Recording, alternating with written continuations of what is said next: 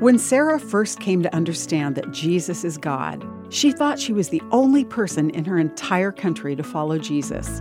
She even baptized herself with a cup of water. I'm Bonnie Sala with Reset.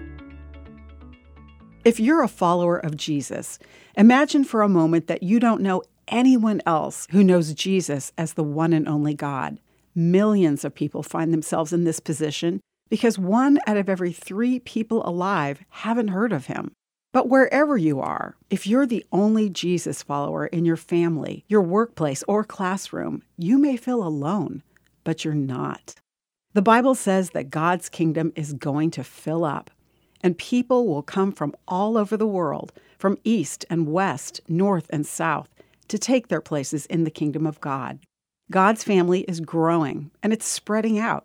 In 1900, 95% of all Christians lived in a majority Christian country. In 2022, that number has fallen to 53.7%. By 2050, most Christians around the world will live in a non-majority Christian nation.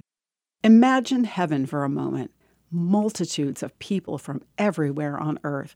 All the glorious colors, features, and voices of God's creativity, united in adoration of Jesus.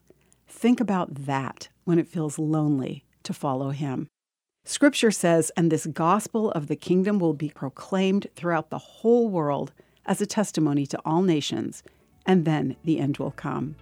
New believer Sara found fellow Jesus followers and now joyfully invites others into the kingdom. I'm Bonnie Sala with Reset. To hear this again, read or share this, or to find more resources like this, visit guidelines.org.